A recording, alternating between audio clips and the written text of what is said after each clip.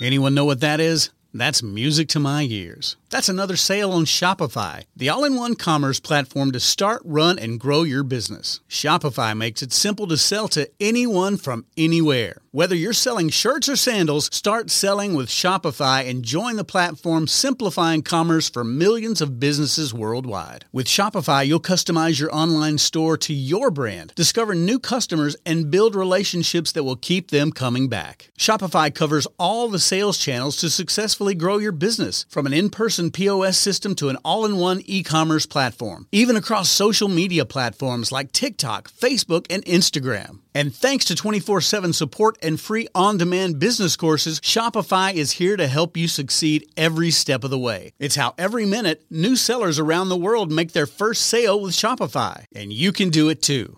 I love how Shopify makes it simple for anyone to sell their products anywhere. Whether they're ebooks or earrings, Shopify simplifies starting and running your own successful business. When you're ready to take your idea to the world, do it with Shopify, the commerce platform powering millions of businesses down the street and around the globe. Now it's your turn to try Shopify for free and start selling anywhere. So sign up for a free trial at shopify.com/C-Suite, all lowercase on C-Suite. Go to shopify.com/C-Suite, all lowercase on C-Suite to start selling online today. Shopify.com/C-Suite. You're listening to Thinking Outside the Bud, where we speak with entrepreneurs, investors, thought leaders, researchers, advocates, and policymakers who are finding new and exciting ways for cannabis to positively impact business, society, and culture. And now, here is your host, business coach, Bruce Eckfeldt.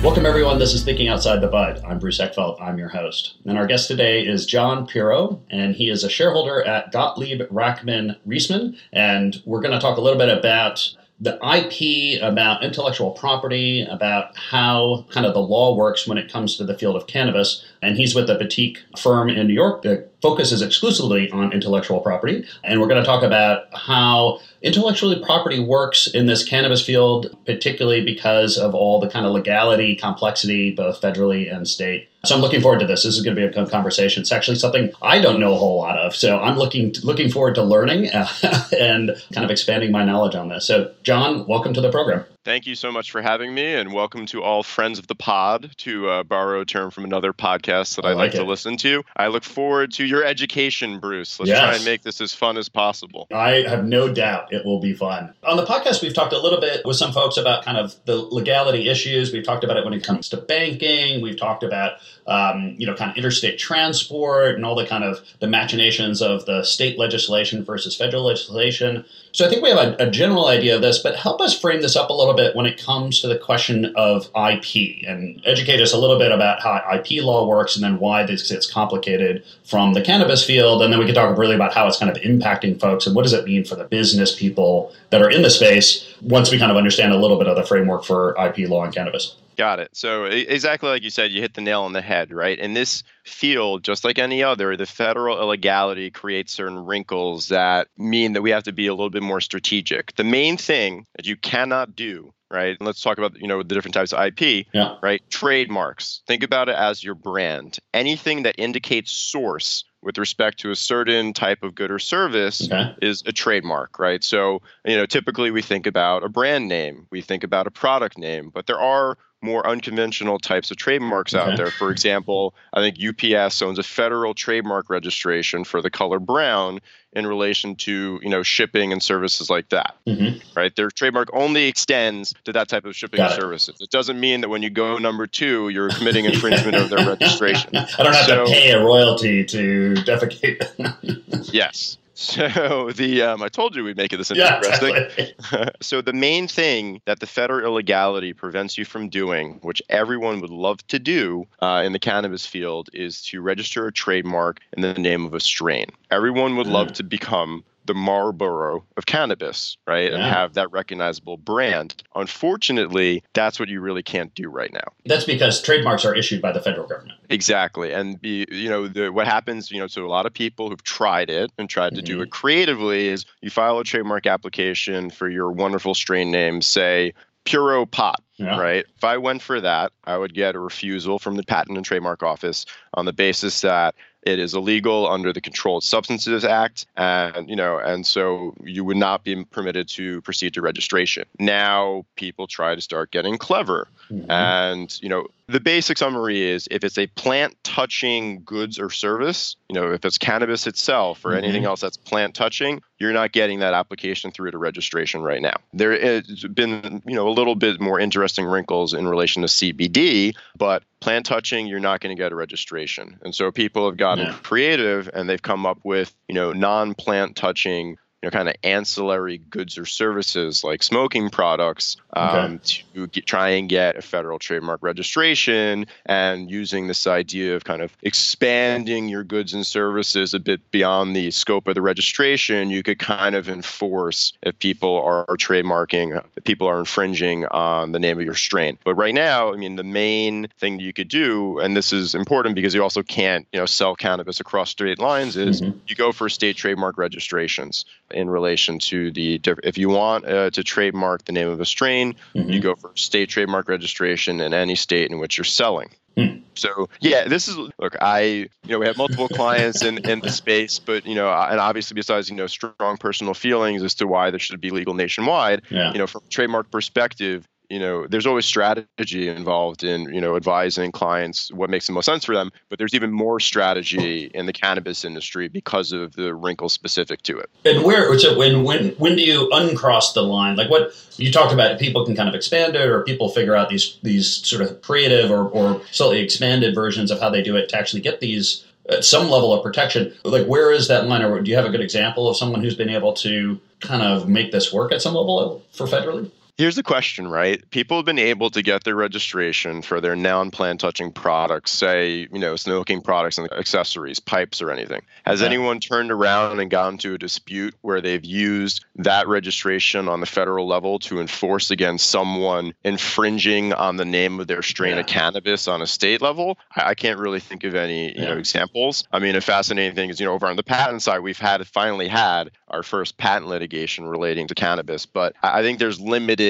things that we're seeing in terms of conflicts like that on the trademark side. One thing that I just wrote an article about that's interesting on the trademark side is there are a number of strains out there that infringe well-known business names. So a really good example was Gorilla Glue was a very popular strain of cannabis, and that's when it was just a black market, calling it Gorilla Glue. Who's Gorilla Glue going to go after? They're going to start trying to track down and sue your dealer. Door by door, No, so that doesn't work. But once it became legal in certain states, they had a party to go after who was growing that, I think, in one specific state. And so we're starting to see, you're not going to see all of the enforcement related to this because a lot of it's going to happen behind closed doors with cease and desist letters. But you've seen some major brand owners start going after the strains. We saw, there's Air Jordan. But you've seen Gorilla Glue. Hershey's has been very proactive in terms of trying to tamp down on different strain names that are similar to their trademarks. And so what I would say is if you are operating dispensaries, be careful that you might get a cease and desist letter because ultimately you're going to walk away from the strain name. Right? You're not going to win that. Yeah. You're going up against big brands most likely, and the cost benefit is not really going to justify fighting back. Yeah. So talk to us a little bit about the sort of trademarks. What are the other things that come into this kind of intellectual property or protectable assets from a legal point of view? Okay. So, the different boxes of IP are trademarks, which we already discussed briefly, copyright protection, right? So when you think of copyright protection, you're typically thinking of, a piece of music, you're thinking some creative work, a film, but copyright can protect a lot of, anything that has a certain amount of originality and creativity outside of say 3 words, right? You're not going to be able to take a trademark name like Gorilla Glue and get a copyright on Gorilla Glue. No. But if there's a logo associated Gorilla Glue that includes some artwork, you could get a copyright protection on that possibly. And so, let me just also say that, copyright could protect all the content of a website. Yeah. So we found for a lot of our clients that are in e-commerce, you copyright your entire website, infringers are lazy and they will rip off your photographs when they want to sell a similar product to you. So one interesting note in relation to in cannabis and copyright is, you can't, some people are also experimenting with getting copyright protection for their logos if they're nice and distinctive, or potentially for their packaging if there's really artwork on the outside of it. Yeah. So that's one application to this field that I think it should be noted in relation to copyrights. But so if I try to do that, if I try to copyright, my packaging, my creative design of my packaging, and it's clearly cannabis or it's touching the plant, the federal government's going to say no. Right? No, you don't run into the same issues in copyright because they do a much more limited review. You're not saying what goods and services you're using in relation to. Really, when they review a copyright application, it's almost a rubber stamping process. If they look at it and say, you know what, there's enough originality here. This isn't just two squares next to each other. Yeah. Right? They say, look, here's a logo. That's a really nice Rasta lion, Bob Marley's family. Yeah. I wouldn't really put some effort into drawing that. You could get a copyright registration. And then if someone comes up with that's too similar, copyright infringement. And copyright infringement is actually a really nice weapon because the Copyright Act has built into it, a certain amount of damages that are pretty onerous. Yeah. So whereas infringing a trademark, most of the time you're looking as, a good result is to get that person to stop infringing. If someone infringes a copyright registration, you potentially could get money out of it. They could have to pay damages. Yeah. So next is patents. Okay. And patents are actually very interesting in the cannabis world because there are patents already that have been granted on different types of strains. There are patents regarding, that are extremely valuable in terms of methods of extraction to, convert cannabis flower into, oil. We've already seen our first cannabis patent litigation got launched, I think, about a month ago. And there's also something even more interesting is there's a patent troll lurking, and there are white knights trying to fight that patent troll. Yes, there is a company called Biotech Institute out in California that people are concerned is going to become a patent troll. And for those unfamiliar with the concept, we're talking about parties that have really saddled patent law in the courts with a bunch of litigations. Effectively, I go out, I register a patent, and rather than actually trying to monetize that patent by innovating or anything, I am just going to take that patent offensively as a weapon by suing people and effectively extorting settlements out of them or royalties out of them. Yeah. And so there's a really very, very cool GQ article, I think a year old at this point, that I would recommend friends of the pod check out, in which the GQ reporter, found out that this Biotech Institute was, applying for patents on all sorts of different strains, on, broad swaths of cannabis plants itself, and was trying to figure out who was behind it.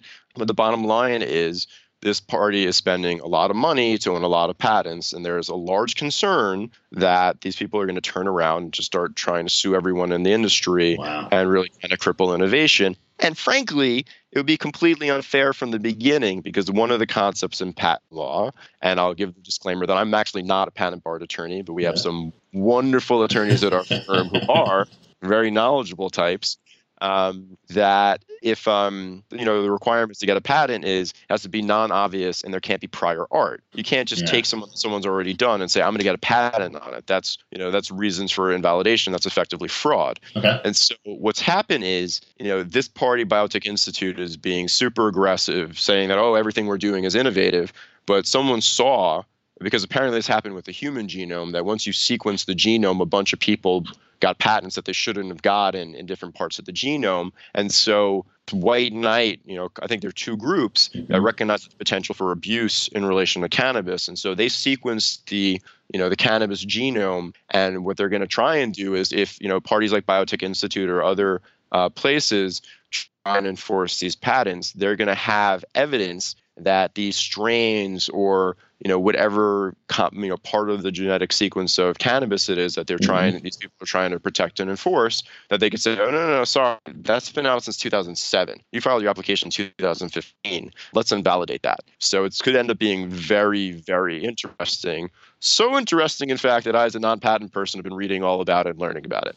So who funds the White Knights? I mean, what is their motivation? What are their underpinnings? There are two different White Knights. I'm not sure if one is a not-for-profit, but I tell you that with the high stakes, the amount of investment in this industry, the billions of dollars, that if this part, some of these potential patent trolls start going on the offensive, I don't think that there would be, and the cost of fighting and invalidating a patent is very expensive. We're talking, easily 6 figures. I don't think you'd have a problem with multiple parties getting together and ponying up those figures to ensure that they don't have to pay an ongoing royalty to some patent troll in perpetuity. Yeah. So it could be interesting. Yeah.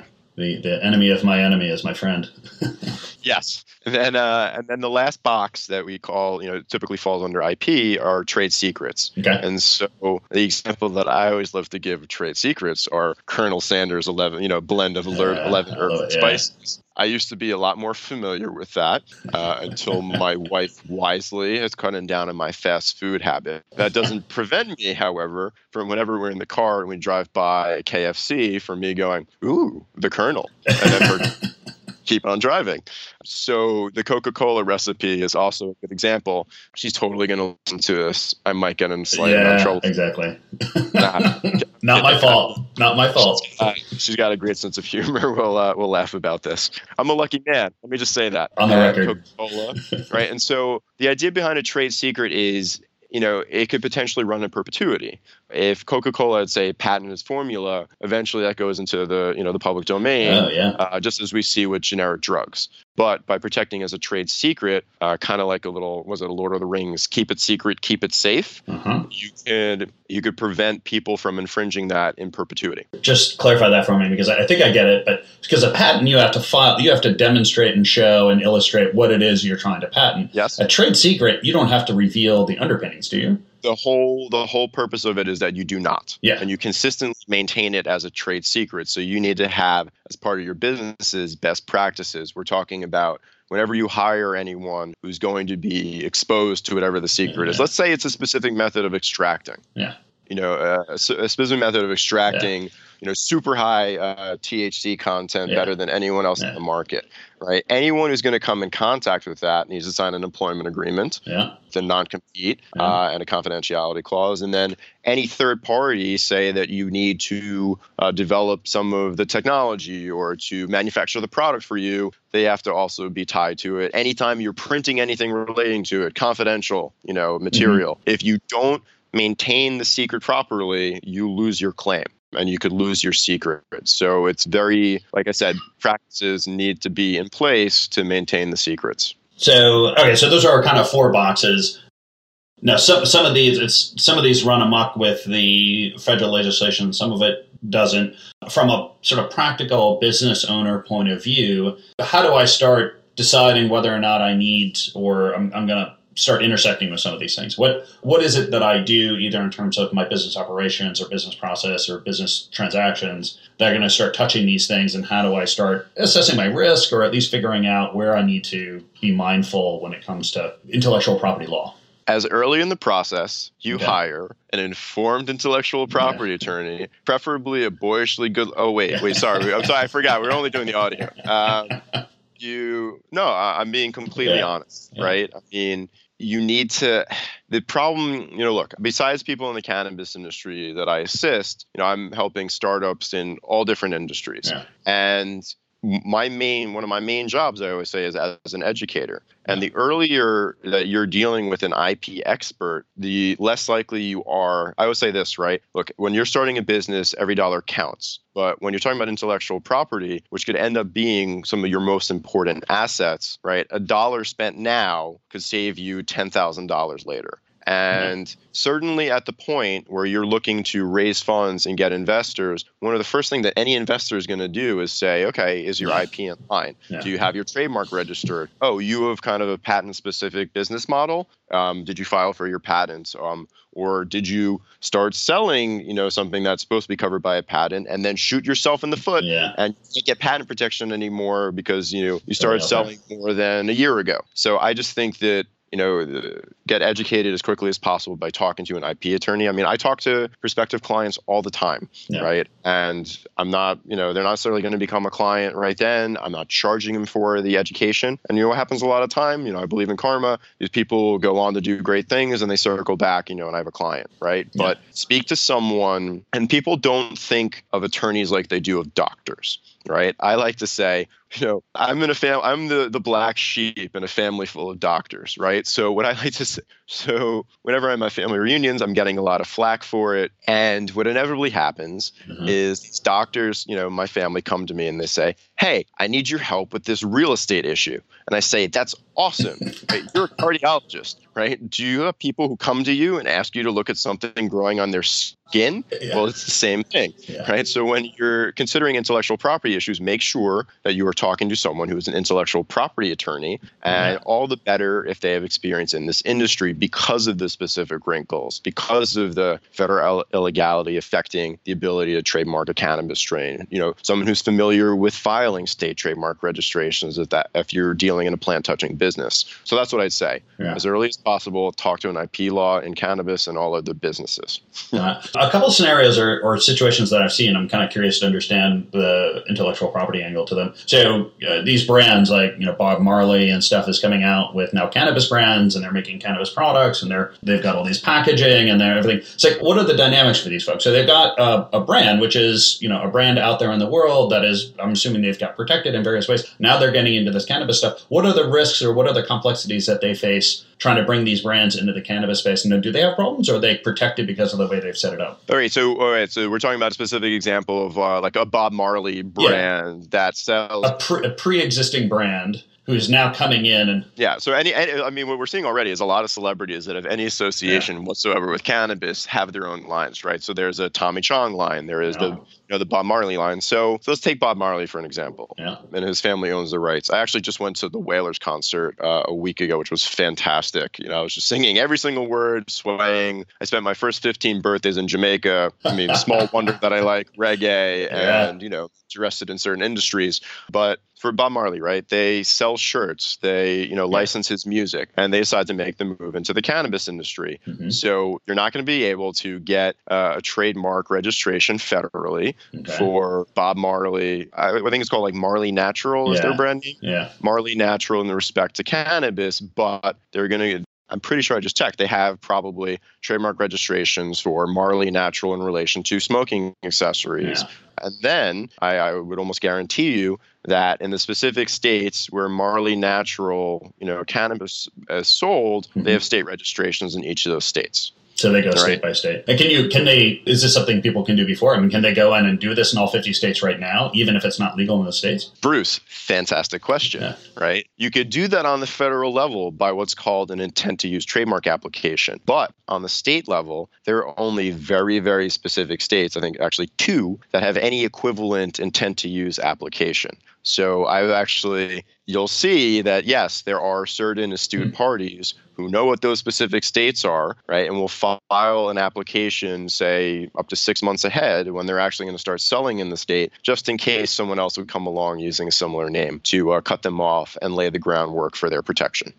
Because otherwise I can only do it once I've got the product. Like I'm actually actively selling the product. Yes, I can't be speculative. I can't say, I want to lock this up, so I'm going to file this on the state. No, a fantastic question that I should have addressed right from the beginning. But yes, right, you need to have use in the different states. And then it gets interesting in relation to specific states because some of them rely on the federal classification of goods. So you can't say there's no classification under the federal system for cannabis, marijuana, right? So instead, you're going to be saying things like smokable plant or something, something along those lines. Or if it's, an infused edible product, then you just get the registration for that product in general. You're not going to get it for barbecue sauce containing cannabis. You're going to get your, state trademark registration for barbecue sauce, most likely. And so then what prevents, dispensary or company in a local state from just creating their own Bob Marley cannabis product? How do I think about it from the consumer point of view? How do I know that's really the Bob Marley brand versus someone who just came up with their own kind of logo and stuff and is calling it Bob Marley, cannabis? look, an infringement happens, Yeah. right? So it's possible. So I'm in a consumer, and there's an infringer who comes along and some unscrupulous dispensary and starts selling something that says Marley Natural over it. I mean, look, that's the whole reason that trademark law exists, right? You are a brand that sells quality, right? People associate your name with that quality. You are building up goodwill. So the whole purpose of protecting trademarks is to prevent parties from coming along, stealing your name, and getting the benefit of the goodwill that you built up. So what happens? You have to enforce your trademark. You have your state trademark registration for Marley Natural. If someone comes along and you find out that someone's doing that, you send a cease and desist letter and you nip that in the bud as quickly as you can. Yeah, so a lot of it is taking action quickly. And how do companies monitor this stuff? Like, how do I know that that's happening? I'm just relying upon reports from the public. Am I out there mystery shopping to figure out what the competitors are doing? There are different levels of how you go about doing it. In certain, there are things that we call watching services. There are third-party watch services. You could be paying, hundreds of, dollars a year. It's nothing crazy. I mean, you get to common law searching, and so essentially there are people watching for you. My clients, what they do is they go, as pretty frequently on a weekly basis, they search for their names and they see if there's anything else out there. Yeah. And so certain people watch on their own, but it's also, you can outsource that to watching services that are very, very comprehensive. And so they'll cover federal applications, they'll cover state trademark applications, they'll cover business names, which don't necessarily equate to trademarks if that's just the name of your business and not the name that people associate with you. What we call common law. So common law is, since trademark rights flow through use in the U.S., common law is who's using it, which is super relevant for the cannabis industry because most people are just using it. A lot of companies don't necessarily file for the state trademark protection, and a fair amount of them cannot file for a trademark application federally. So keep your eyes open, your ears open, maybe use a watching service and do some policing on your own. Yeah. So then sort of two other big picture questions. The first one is international. Like, how does this stuff kind of play out now that we're really looking at an international cannabis market? And you've got Canada is now legal, Israel, Germany. Like, you've got all these countries that are now legalizing cannabis in various ways. And you can answer this kind of with the other one too, which is, what happens when it is federally legal? What's the, assuming that at some point, and we won't prognosticate timeframes necessarily, but assuming that it goes legal on a federal level, like what do people need to do to kind of prepare for that? Or is it naturally going to kind of fix itself? And what are the kind of the dynamics that will change once that happens, both domestically and then internationally? So to first address, the different foreign countries, we have clients that are businesses in foreign countries that are starting to look to enter into the U.S. market. Yeah. And so you have to be very, very strategic, right? So the same issues apply ultimately. Yeah. So whereas in certain fields, a lot of times we have our foreign clients and they can come in immediately and take their registration and file the application based off of it. You're not necessarily going to be able to do that. So to address the second part of the question, which is going to be really interesting, is, when that last gigantic domino falls and presumably, fingers crossed, it becomes federally legal, then I think it's going to be this green rush. People are going to rely upon their use in different states. But one of the interesting things is that, in order to obtain, trademark registration, there has to be use in commerce, which means interstate use in commerce, which means goods going from one state to another, or possibly, people from multiple states coming to one. But what's going to happen is there's just going to be a gigantic rush. And what's going to happen is when it seems like it's even getting close, a lot people with the money are going to file intent to use trademark applications, months before then. There's strategy involved, ultimately. Without a doubt, as soon as it goes legal, there are going to be a ton of trademark applications relating to this industry being filed. Yeah, it's going to be interesting to see how that builds up and where we are at that point and what's going on. John, this was great. So mission accomplished. So I learned a lot, and it was fun. That was really helpful. I really appreciate the time. If people want to find out more information about you, about sort of the IP side of cannabis, what's the best way to get that or contact you?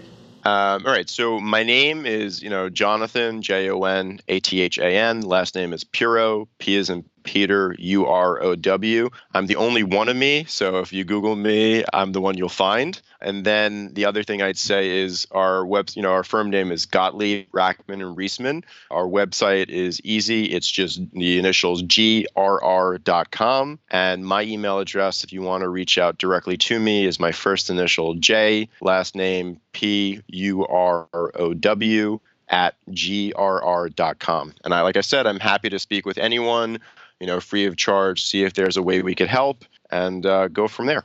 Awesome. And I'll make sure that those links and email address are on the show notes here so people can click through. Again, John, this was great. I really appreciate it. I'm looking forward to keeping in touch and seeing how all this kind of plays out as the states continue to convert and continue to pass legislation, and as we'll figure out what federally happens here when it happens. But I really appreciate the time. Thank you for having me. I really enjoyed it, and I hope that the friends of the pod enjoy it as well. I'm sure they have. Thanks again. You've been listening to Thinking Outside the Bud with business coach Bruce Eckfeldt. To find a full list of podcast episodes, download the tools and worksheets, and access other great content, visit the website at thinkingoutsidethebud.com. And don't forget to sign up for the free newsletter at thinkingoutsidethebud.com/newsletter.